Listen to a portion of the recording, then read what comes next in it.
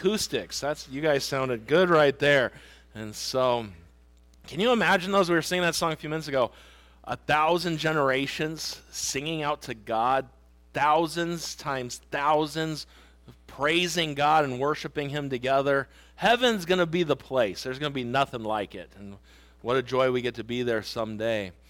Hebrews chapter number 2. Hebrews chapter number 2. We finished chapter 1 last week, and now we're on chapter 2.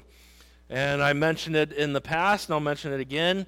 The chapter numbers and verses are not inspired. People added those, and I'm very grateful they did. It's a blessing, because if I were to tell you to look for a certain verse without a number and things, it would take you half my sermon to find some of the verses. Imagine I'm like, in Psalm, I want you to find this verse, and it's Psalm 105, verse 1. And it'd be like, whoa, how are we going to find that? I'm grateful for the numbers. But new chapter doesn't mean a new thought. See right away, chapter number 2, therefore. What is the therefore about? Well, therefore means for this reason.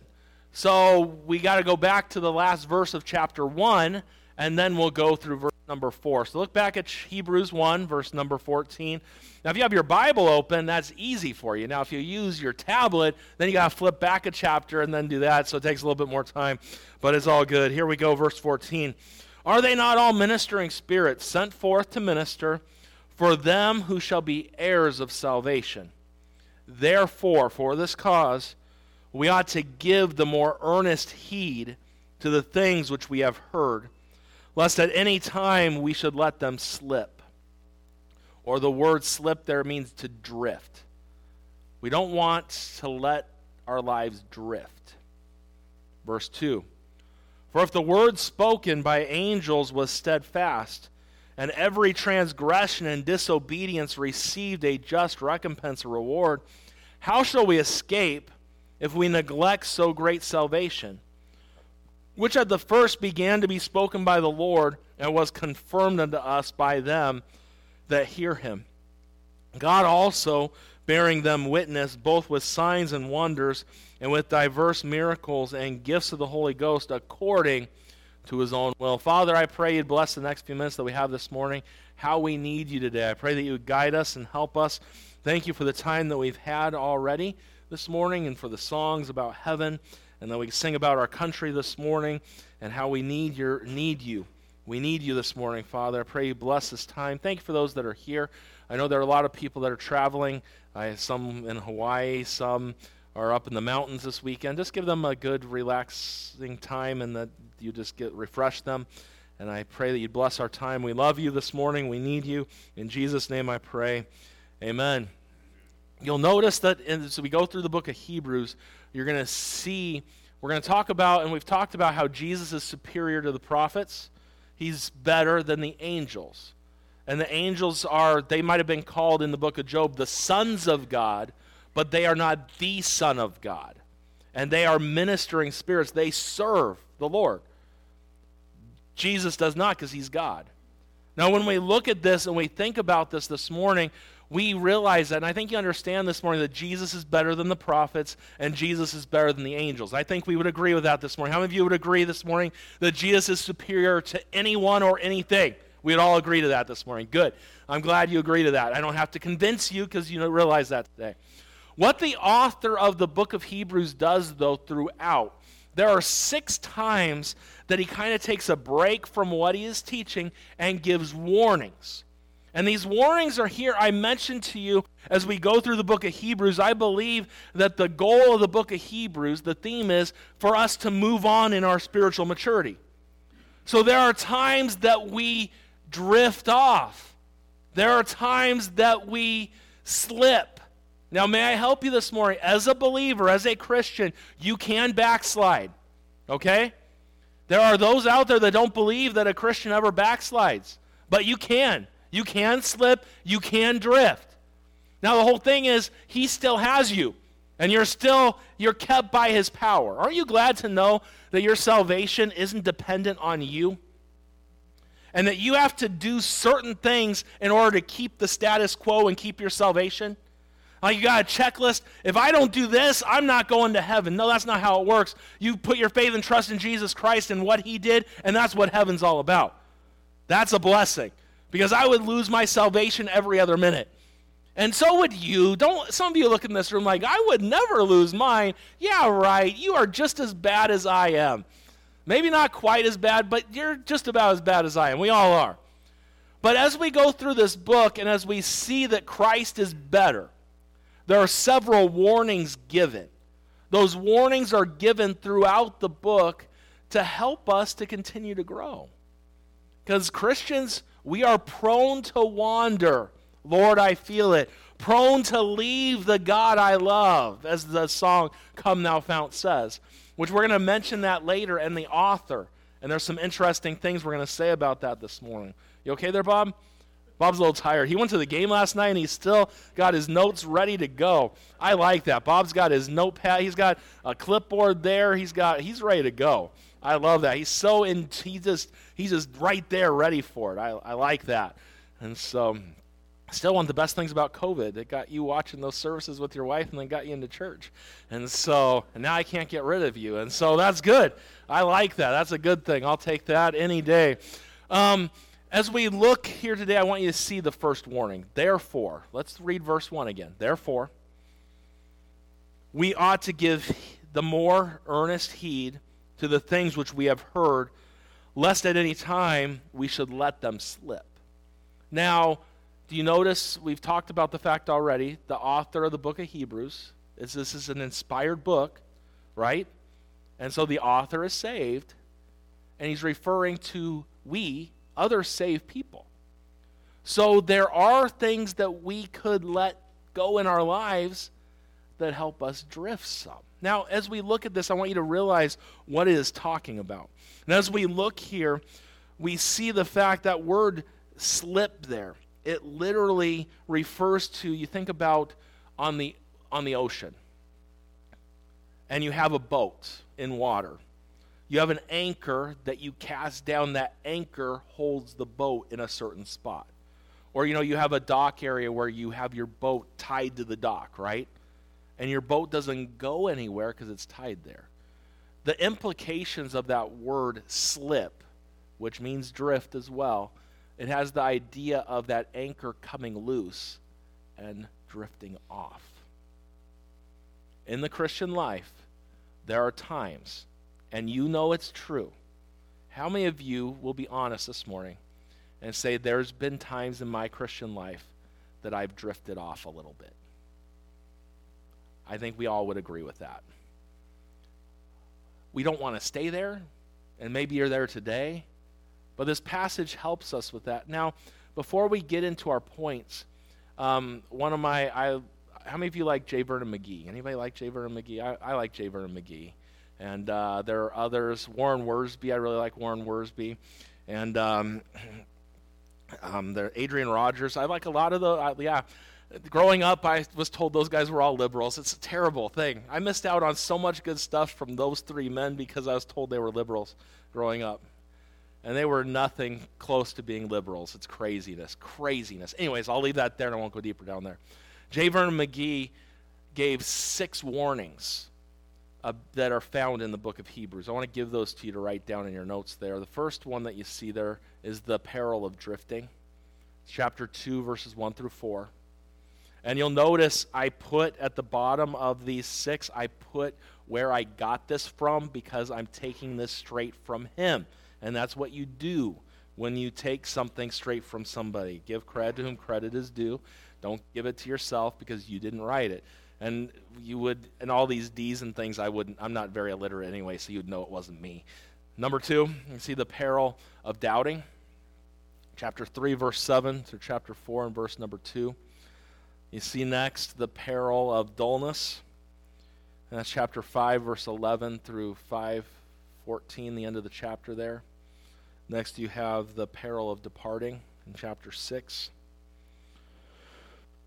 And then you have number 5, the peril of despising, chapter 10, verse 26 through 39. And then the peril of defying or denying, that would be chapter 12, verse 15 through 29. And we will talk about those as we go through the book. I'm just giving those to you now so you see that as we go. And so as we look here this morning and as we see these thoughts and we see what the Bible says, You literally, the Bible makes it clear, there were angels that brought great messages to mankind, wasn't there? Remember what the angels brought to the shepherds that day? They brought the message of the Messiah, that Jesus was there, and they gave praise to God. What a message.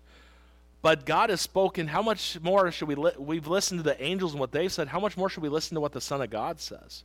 And as we look here today, I want us to look at the fact, this warning that's there for us. You drive your car long enough, and you don't, change your oil, or different things go on or it just gets old. Your car gets old. Every once in a while, there's a light that comes on, a check engine light. And, nowadays on cars, sometimes the newer cars, those lights come on just because they want you to change your oil. And then it's an oil light, not a check engine light. But then there's other times it's a check engine light. And there'll be times where the check engine light comes on the car, and you can tell the car's not driving right, and there's something wrong. And you're like, probably they're something off with the timing, maybe a spark plug, whatever the case may be, but I've got to get this checked. Then there's other times where the check engine light comes on, and you're like, everything's fine. The question is, do you go get it checked, or do you just keep driving it? Do you disconnect the battery and reconnect the battery and the light goes out? Or will it come back on? That is the question. What do you do? And you're like, what you need to do is you need to find a mechanic that won't charge you to hook up the little thing and let them check it for you. That's what you need. But anyways, warning lights are there to warn you. How many of you in here have ever ran out of gas in your car? Now, if you have an older car, they didn't have the special features of today. The cars today say you have this long till you'll run out of gas, right? But it's kind of interesting if you run it down where it says there's like 20 miles left, then all of a sudden it'll beep and say you're super low and you don't even know. And the warning light comes on so you remember to get gas. Now, let's be honest. How many of you in here never really let your gas tank get under half? You always fill it back up. You're one of those. Yep, I knew we had some of those type of people in here. I knew that. I should know. And my wife's not either way. She doesn't even check her gas gauge. I'll ask every once in a while, hey, where's the gas at in the car? I don't know. You don't know? What if you run out? She doesn't know. So I fill the gas tank up for her, because I just want to make sure she puts gas in the right spot. But I'm the one who put gasoline in the diesel shuttle, so that was me. But anyways, warning lights are there to help. In the book of Hebrews here, there are warning lights and warnings. Maybe you're at that point in your Christian life today that you're at a warning spot, and this is maybe what's hindering your growth. Let's pay attention to the message today and see what we can get from this passage. I'm going to give two applications as we go through here. Warning number one would be those who have never taken the time to accept the gift of salvation. Now, is this passage, I primarily believe that this passage is for saved people. I do. But I do see it talks about the fact that to not neglect so great salvation. And am I stretching it a little bit? Maybe I am. But what I want you to understand, the first warning here is those who've never taken the time to accept the gift of salvation. And there are people like that. This 2 weeks ago, I was talking with a man, and we're talking, and he wanted to know more about the Lord. So we're talking. And literally, these were his words: I'm just not ready in my life yet. And if you want to sit there and argue with somebody, you can't. If they're not ready, you're not going to make them. You can twist their arm behind their back if you want. They're not going to get saved. They need to be, the Spirit of God's got to work on them. But this guy's literally like, I'm not ready. I don't have time in my life right now for God. Maybe later. And I'm like, you do not realize you don't have time for God. What if this is the last day you breathe? You're going to wish you took time. And I just said, I'll pray for you. You know where I'm at. You know my phone number. I'll talk to you anytime you want. And we left the conversation there. Probably about 3 weeks before that, I talked to a man. And this guy, he said, literally, these were his words: I want to enjoy my life now. I'll accept him later. First of all, that's a wrong concept of God. Because you don't know what true life is till you meet Jesus. And this guy, he is missing out. If he thinks he's going to have fun and he doesn't have the Lord in his life, he's missing out on what true fun and true life is. You don't know what life is till you meet the one that gives you everlasting life. Until you have a relationship with him, life hasn't even begun. But that's where he was at. And there are those that hear about him, but never receive him. They sit in church and have a head knowledge, but there's nothing here. Don't be that person. That's my warning for you today. I think a great passage about that was when Jesus was in Capernaum. Luke, and you put up there on the screen, chapter 4, look at what it says in verse 16. And he came to Nazareth where he had been brought up. And as his custom was, hey, do you see Jesus went to the synagogue on the Sabbath? He had a custom of going to the synagogue. I think it'd do us all great to have a custom, and you guys are here. You have a custom to go to church. Good job. So that's a good custom to have. That's a good one to have. Jesus had it. He went to the synagogue. It says, and he stood up to read, and there was delivered unto him the book of the prophet Isaiah. And when he had opened the book, he found the place where it was written, the Spirit of the Lord is upon me, because he hath anointed me to preach the gospel to the poor. He hath sent me to heal the brokenhearted, to preach deliverance to the captives, and recovering of the sight to the blind, to set at liberty them that are bruised, to preach the acceptable year of the Lord. And he closed the book, and he gave it again to the minister, and sat down. And the eyes of all them that were in the synagogue were fastened on him. And they began to say, and he began to say unto them, this day is this scripture fulfilled in your ears. And all bare him witness, and wondered at. So they all saw him. They gave witness. They saw this thing, and wondered at those gracious words which proceeded out of his mouth. And they said, is not this Joseph's son? And he said unto them, ye will surely say unto me this proverb, physician, heal thyself. Whatsoever we have heard done in Capernaum, do also here in thy country. And he said, verily I say unto you, no prophet is accepted in his own country. They heard it, they marveled at it, but they didn't accept it. And there are those, and you say, do you believe that someone could sit in a church week after week and not be saved? Yes. If you're saved, don't doubt your salvation, okay? Once you're saved, you're always saved. But if Jesus, the perfect leader, had 12 and one had a devil in him and no one knew it except Jesus himself, yes, there could be someone not saved. And when you hear the truth, you have to accept it. Because what did Jesus say? There are many that are going to prophesy in my name and say, I've done great things, done all these things. In Matthew chapter 7, in verse number 23, he says, and then I'll profess unto them, I never knew you. Depart from me, ye that work iniquity. The first warning I want to give you from this passage in Hebrews this morning is, make sure you've taken the time to trust Christ.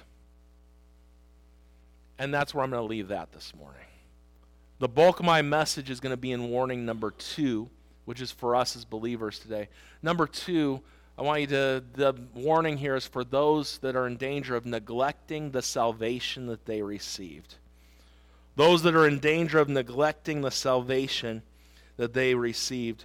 This passage, when we look at this is what it primarily is talking about.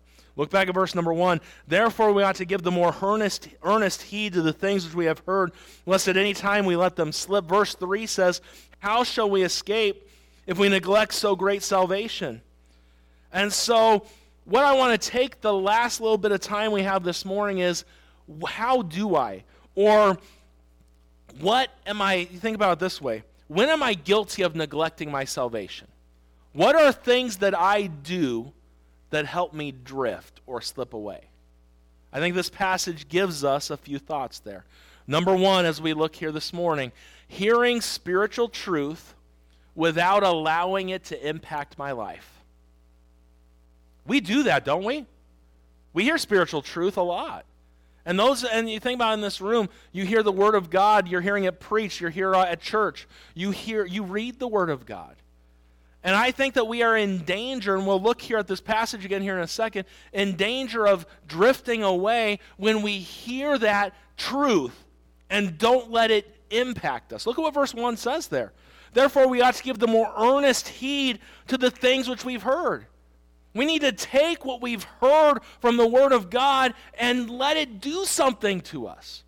The problem is, as we look at this, what happens is sometimes we get so used to hearing it that it doesn't have effect on us anymore. You see, the problem is not a lack of knowledge. Because it says here to give more heed to the things which we've heard. We know these spiritual truths. The problem is not knowing them. It's what we do with them, and we got to take better heed, the Scripture says here. Now, when we think about this, think about what Jesus said in Matthew chapter number 7, verse 24 to 27. Therefore, whosoever heareth these sayings of mine, and doeth them, I will liken him unto a wise man, which built his house upon a rock, and the rain descended, and the floods came, and the winds blew, and beat upon that house, and it fell not, for it was founded upon a rock. And everyone that heareth these sayings of mine, and doeth them not, shall be likened unto a foolish man, which built his house upon the sand, and the rain descended, and the floods came, and the winds blew, and beat upon that house, and it fell, and great was the fall of it. What's the difference between a wise person and a foolish person? A wise person hears what God says through his word, whatever the case may be, hears what God says and does what God says to do. That's a wise person. And when the storms of life come, you're not going to be drifting away. You're founded on the rock.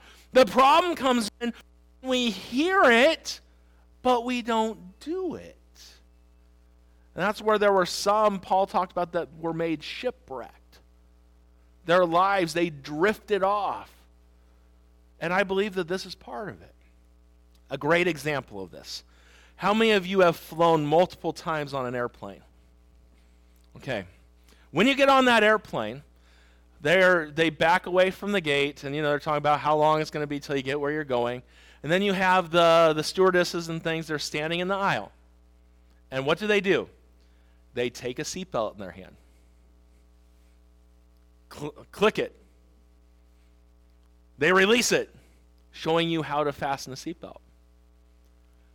Everyone probably already knows how to fasten a seatbelt.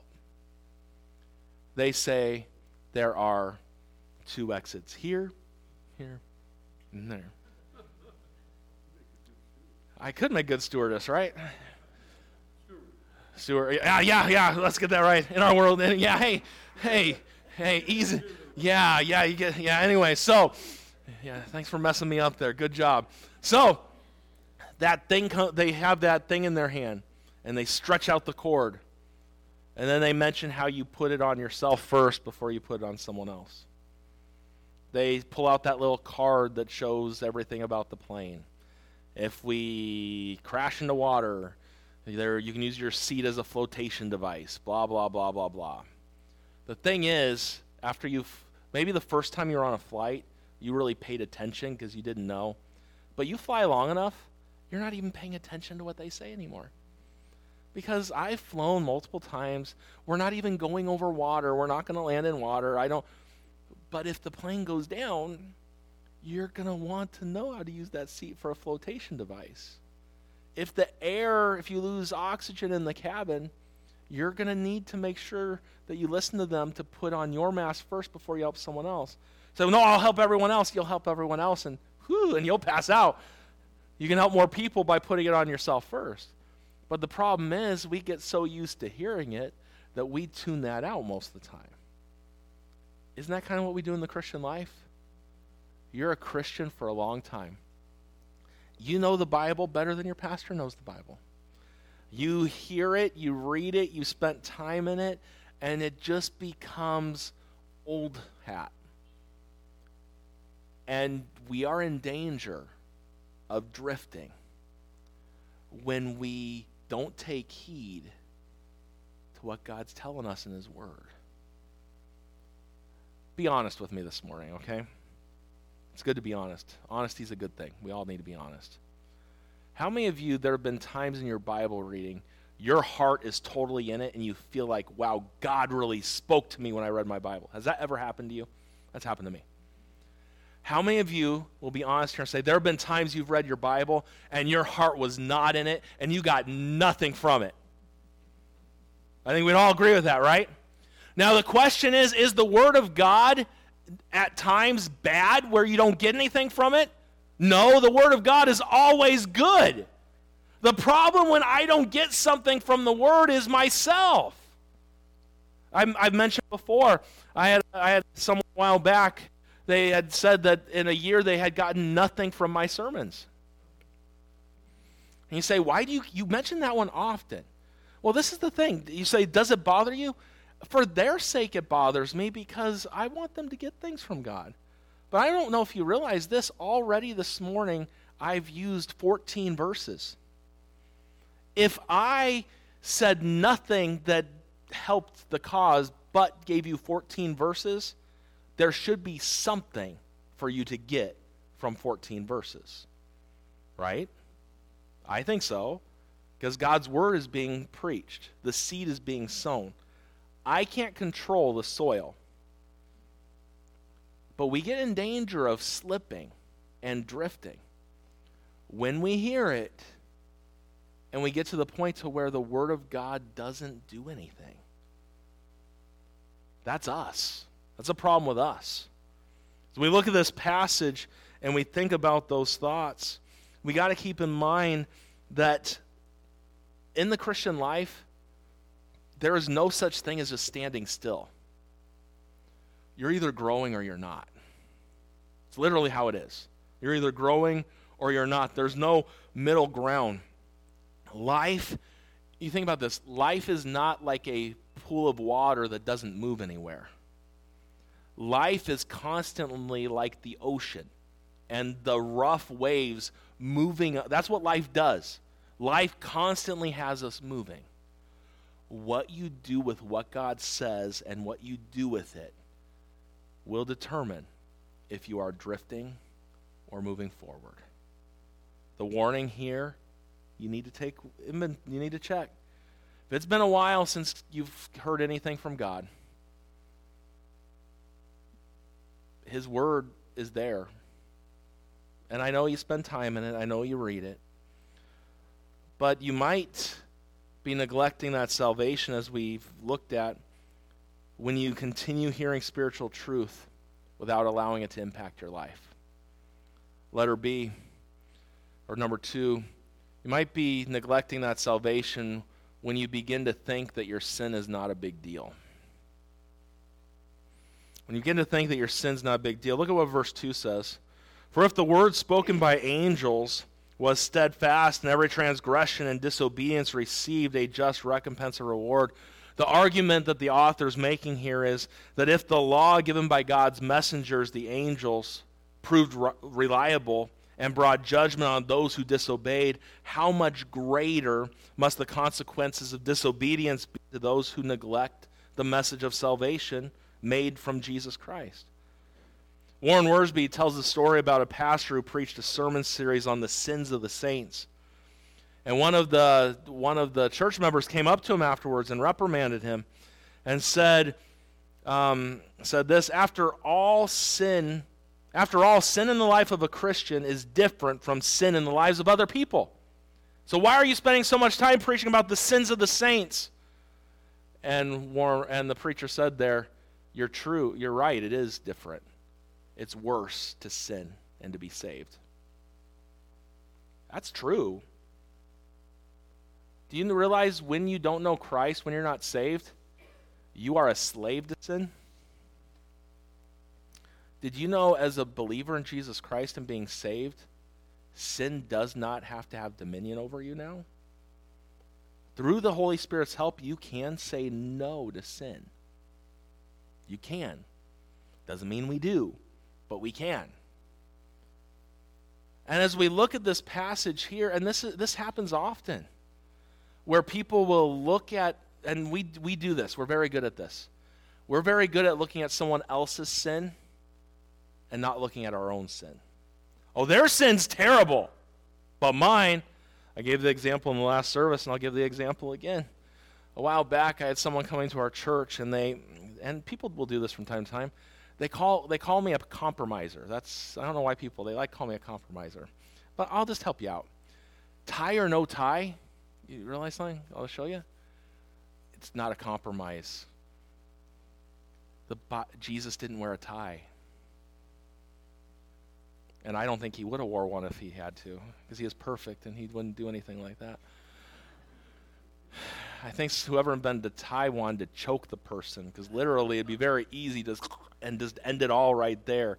And so that's why when I wear a tie, I don't stand very close to my wife, because it just doesn't leave that door open for her. But literally, this person was going on, so this is what they were telling me. You don't have enough soul winning. You don't wear a tie on Sunday nights, and you sing new songs. You're a compromiser, and I don't know if I can go to this church. I'm like, okay, that's fine. So a few weeks later, I got called to their house for something. Living in open sin. Having someone live there that has no business living there in open sin. Fornication. And they're telling me that I'm a compromiser when they're living in that sin. But we do stuff like that. And that person, they were here this morning. They know I talked about them. I didn't say a name or anything like that. But what happens is there are times that we get spiritually blinded because of the sin in our lives. And we think everyone else's sin is so bad. David was a great example of that, wasn't he? Remember when Nathan came to him and said, hey, this guy stole this sheep from this person. That person should be killed for it. And thou art the man. Whoa. Because sometimes our spiritual blinders come on from the sin that's present in us. We need to be very careful with that. You might be a candidate to drift off and to be slipping away if you're not heeding what God has for you and you're not getting it from his word. But also when you begin to look at your sin and not think that's a big deal. You got to understand something this morning. As a believer, your past sins are forgiven. Your sins you just committed today are forgiven, and your future, past, present, future. You don't have to go to God and say, I'm sorry for my sin. I'm sorry. But there is a verse in 1 John chapter 1, verse number 9. It says, if we confess our sins, he is faithful and just to forgive us our sins and to cleanse us from all unrighteousness. Now, there are those that will take this verse completely out of context and say that if you don't confess your sin, he's not going to forgive you. Which, if you come to him for salvation, and if you have to confess every sin that you do in order to receive salvation, then you're working your way to heaven. That's a Bible truth right there.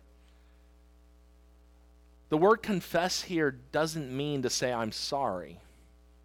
The word confess means to agree. Do you know why we get hindered in our spiritual growth at times and we backslide and drift? Because we're blinded to the truth. And when we'll admit and say, hey, God, and let me give you one other little thought right here. There are many Christians, I've heard it, I've done it myself. How many of you ever told God, God, I'm sorry, I'll never do that again? You liar. And then 5 minutes later, you don't tell God you're never going to do it again. There's no need to say things like that. You know, as a kid, I probably said that to my parents, I'll never do it again. And then my mom's like, you just did it again. We say things. The confession means to agree. We hinder, and you say, well, I'm already forgiven, aren't I? You're forgiven, aren't you? You are forgiven. Past, present, future sin. But when we regard an iniquity and when we have sin in us, we're not growing. And the fellowship and things, if we go to 1 John chapter 1 and look at that, you might be neglecting your salvation today and drifting off because you got some sin in your life that you need to confess to God. Agree with God. God, I know this is wrong. How many times do we rationalize our sin? Say, well, if this didn't happen, I wouldn't do this, so it's okay. It's just a little lie. Do you realize a little lie normally leads to another little lie, which leads to another little lie, which leads to another little lie, and before long, you got a big old trail of lies. Lies are not just a little thing. Lying's wrong. We need to agree with God about our sin. So this morning, maybe you're at the point in your Christian life where you're drifting off. Say, how can I get back? Let me give you a few thoughts and we'll be done this morning. Number one, we're just about done. Confess any known sin. Confess it to God. When's the last time you talked to God about your sin? Say, he already knows. Oh, he does know. He does. It's amazing what we try to hide from God when he knows all things. Like Adam and Eve in the garden, they're hiding from God. Really? Can you hide from God? Sin makes us do dumb things, doesn't it? Sin does. And Adam and Eve, they couldn't hide from God. God was there. Confess any known sin. If you got sin, and at times we all do. You know, I think about that song I mentioned earlier today from Come Thou Fount. That verse goes, bind my wandering heart to thee. Prone to wander, Lord, I feel it. Prone to leave the God I love. Here's my heart, oh, take and seal it. Seal it for thy courts above. The author of that song was Robert Robinson. Quite a name there. He got saved under the ministry of George Whitefield, and he wrote that song. He was a pastor, and he was doing the work of God, and there's one day he stepped away from it all. And what he did was he basically walked away from the church, walked away from God, and he literally tried to travel and find peace in other ways. He left it all behind. And one day he met a lady on where he was at. And this lady handed him a songbook and said, hey, could you explain this to me? And guess what song it was? Come Thou Fount. And those words, prone to wander, Lord, I feel it. Prone to leave the God I love. His own song spoke to his heart. And he got back to God and stayed and served him the rest of his days. It's amazing how his own song God used. But it's amazing to me that he wrote the song and it didn't ever come into his mind. Because sometimes we're so familiar with the Word of God, so familiar with the things of God, that we don't let it speak to us. And he needed that lady to show him that. And his own song changed his life. It's pretty powerful right there. Sometimes we get so used to God's Word.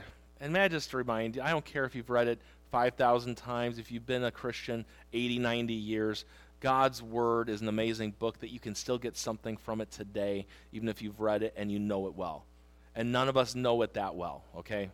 There's a lot more growth for each of us in the Word of God.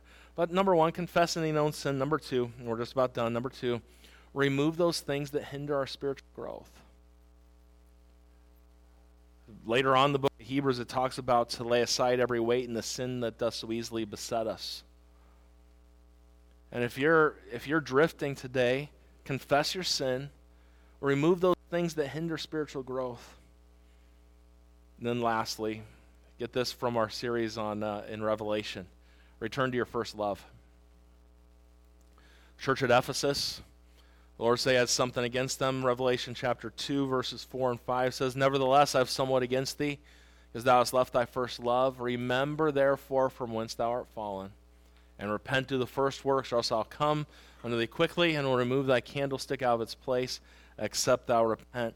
We've taken the first several weeks in the book of Hebrews to see how superior Jesus is to the angels, to the prophets.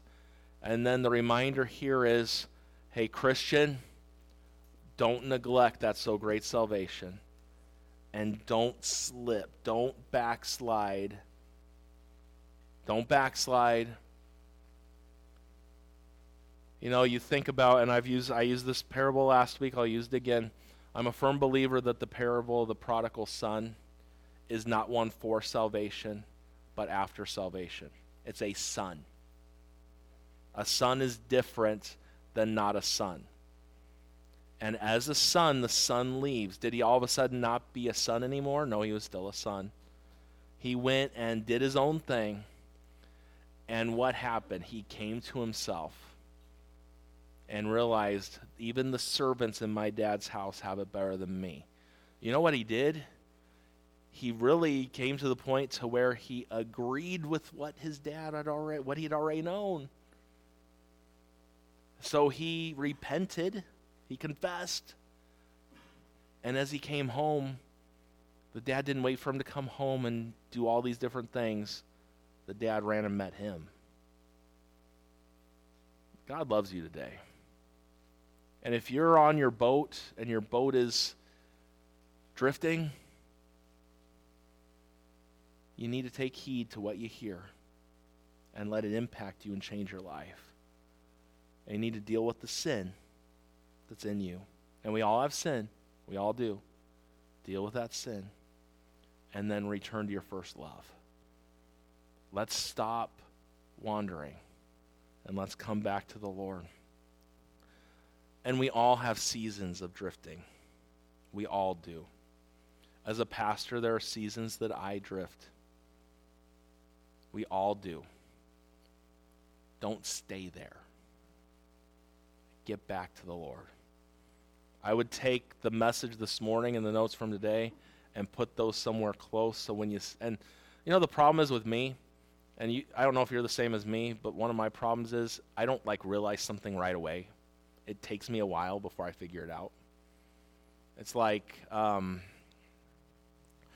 if I'm going through and I'll have anxiety from time to time, and there might be a season in life where the anxiety builds up.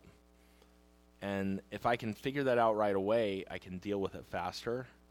But then there are times where I don't realize it, and then Caroline's like, "What's wrong with you?"